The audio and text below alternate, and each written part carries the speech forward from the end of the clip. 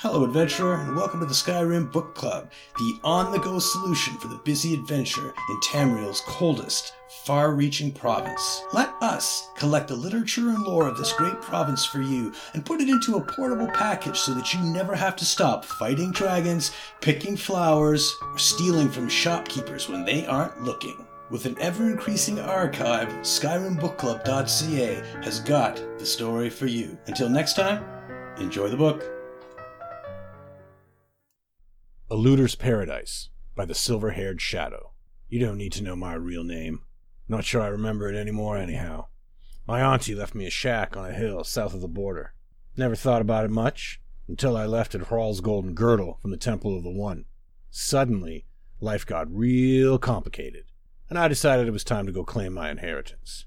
Auntie, let's call her Auntie Alias, no point in telling you too much, was an Imperial border scout, part of the cohort stationed at Fort Sphinxmoth, in the hills between Elsewhere and northern Valenwood. In the late days of the Second Empire, the job of the border scouts was to keep the quarrelsome locals in line, so as not to interfere with trade. "Free trade, by Alice," Auntie would say, opening another bottle of Surly Farms and winking, "Lifeblood of the Empire."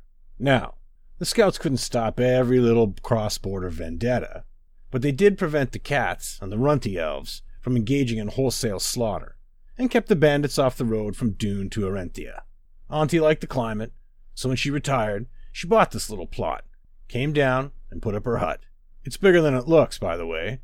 Goes way back into the hill, and you can bet Auntie dug out a back door, just in case. By the time I got here, one dark night in sun's dusk, with the wound in my thigh leaking blood again after that wild ride on the stolen horse, the border scouts were long gone, and the Dawnmead marches had returned to their natural state, just one law shy of anarchy. And that one law was the law of revenge. It was the Vindusk Wood Elf tribe versus the Dakarn Khajiit clan, and it was a near-continual war of cross-border raids and midnight murders. They took turns occupying the ruins of Fort Sphinxmoth, sending out bands to waylay merchant caravans, raid villages and towns, and pay off old scores. Neither side noticed me hiding in the old shack during daylight, and slipping from shadow to shadow around the marches after dark. The place was a killing ground. I could hardly go 500 paces without encountering a dead warrior, a half-empty cart, or a slain merchant. It was a looter's paradise. Ah, those were the good times. Too good to last, I suppose. Eventually, the Vindusk bandits overreached and staged a raid on Arenthia itself, right about the time the Dakarn cats tried to take over organized crime in Dune and the Thizrini arena. The respectable citizens on both sides of the border formed militias or hired mercenaries, swept the hills clean, and that was the end of brigandry in the marches.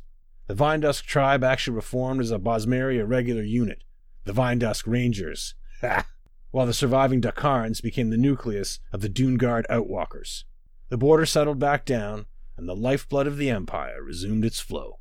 Fortunately, I was there to recognize opportunity when I saw it coming down the road from Dune, laden with trade goods. By the next freight-ass, I was in Bravel, looking up a few of my old contacts. Half a season later, it was me and the newly dubbed Murkwater gang who were occupying good old Fort Sphinxmoth, digging out the barracks, sharpening our blades, and repairing the old traps. The good times are back.